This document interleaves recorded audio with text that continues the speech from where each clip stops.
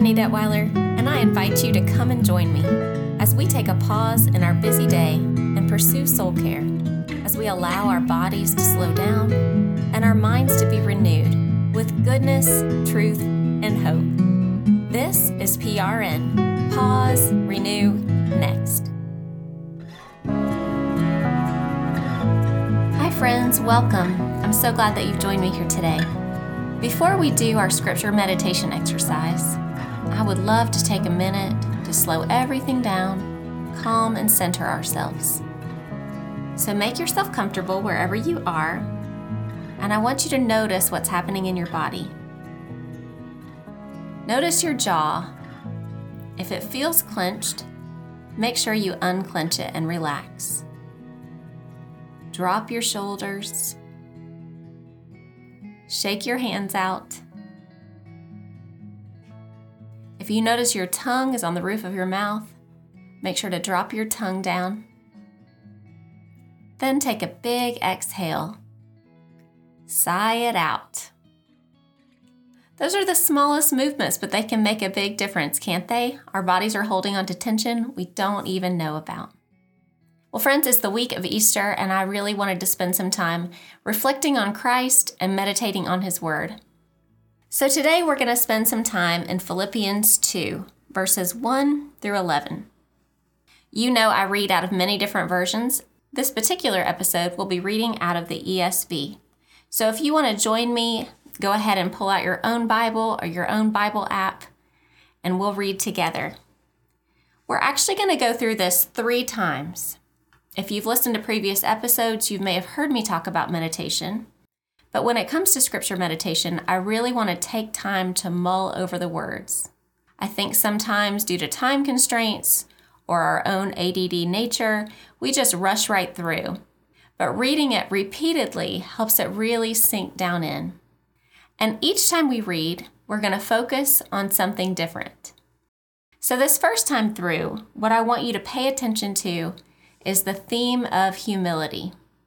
There is a lot in this passage about humility. And when we finish reading together, we'll come back and see what we noticed in this passage about humility. Are you ready? Here we go.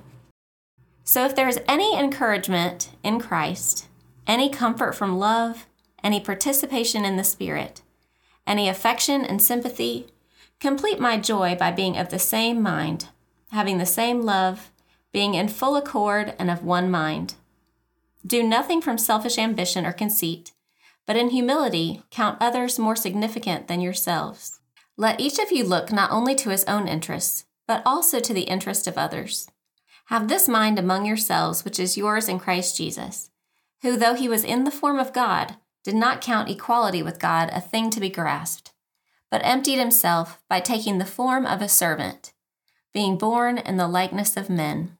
And being found in human form, he humbled himself by becoming obedient to the point of death, even death on a cross.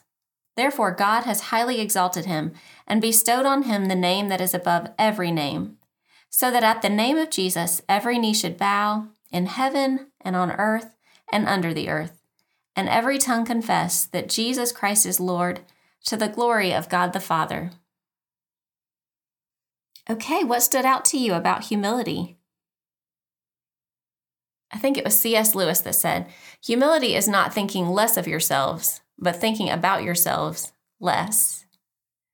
From somebody who has a problem with pride, I'm an Enneagram 2, it is my downfall.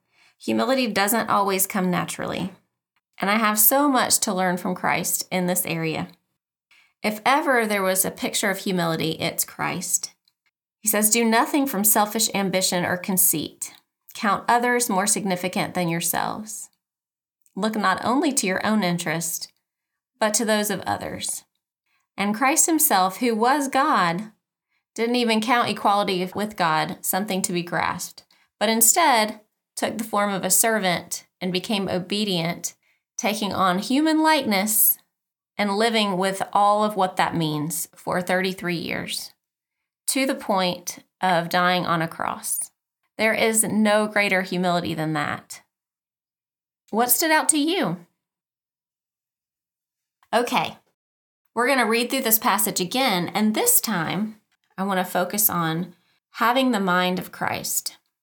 What does it mean to have the mind of Christ? What does it mean to be in unity with Him? And what can this passage teach us about that?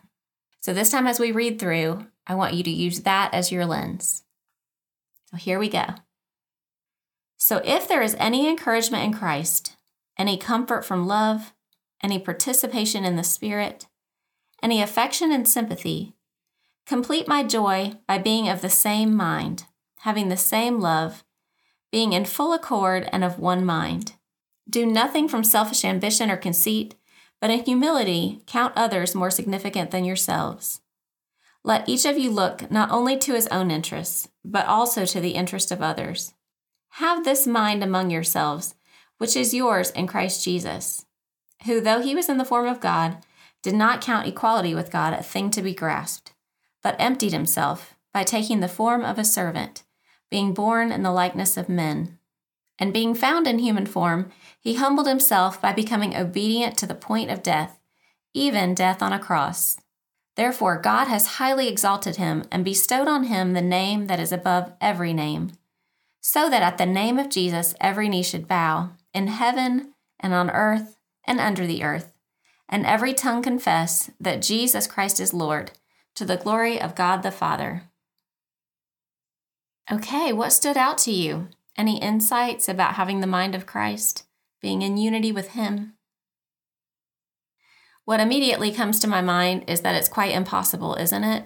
It goes against every natural impulse inside of us to do that. I think it's quite impossible without the Holy Spirit. And yet with the Spirit, He unites us with Christ and with each other, which is even more amazing. So it says, complete my joy by being of the same mind, having the same love, being in full accord and of one mind, meaning with each other, friends. As believers, we're brothers and sisters. So not only can we be one with Christ, but we can be one with each other as we all have the same mind together. So how do we do that? Have the same mind among yourselves, which is yours in Christ Jesus. That in and of itself is worth meditating on for the rest of the week, wouldn't you think? For the rest of our lives, maybe. What are your thoughts? And it looks like having that mind takes us back to humility again, thinking less of ourselves, more of Christ, and more of others. Okay, we're going to enter this passage for the third and final time. And this time, I want us to focus on the theme of resurrection. That's what Easter is all about. The beginning of this passage talks about Him humbling Himself to the point of death. But that's not where the story ends. And Good Friday is not the end of the story. Easter is. So let's think about the resurrection theme as we read through it a third time. Notice anything that stands out to you. So if there is any encouragement in Christ, any comfort from love, any participation in the Spirit, any affection and sympathy, complete my joy by being of the same mind, having the same love, being in full accord and of one mind. Do nothing from selfish ambition or conceit, but in humility count others more significant than yourselves.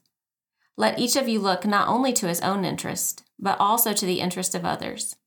Have this mind among yourselves, which is yours in Christ Jesus, who, though he was in the form of God, did not count equality with God a thing to be grasped, but emptied himself by taking the form of a servant, being born in the likeness of men.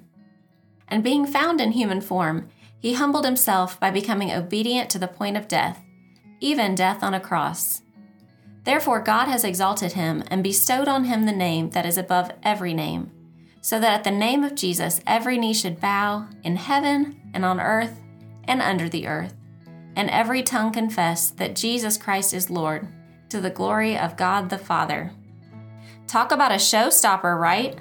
That last verse, verse 10. That'll make you want to sit down and weep. Just think about all of us together in heaven, bowing the knee. Every tribe, every tongue, every nation, every person, across all time, across all millennia, we will all bow together.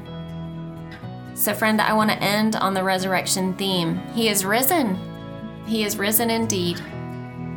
And I'll close out today as we prepare for moving on with what comes next in our day with a benediction of that last verse one more time, so that at the name of Jesus every knee should bow in heaven and on earth and under the earth, and every tongue confess that Jesus Christ is Lord, to the glory of God the Father. Happy Easter, friends. I'm Jenny Detweiler with PRN. Pause, renew, next. May you be encouraged on your journey with Jesus.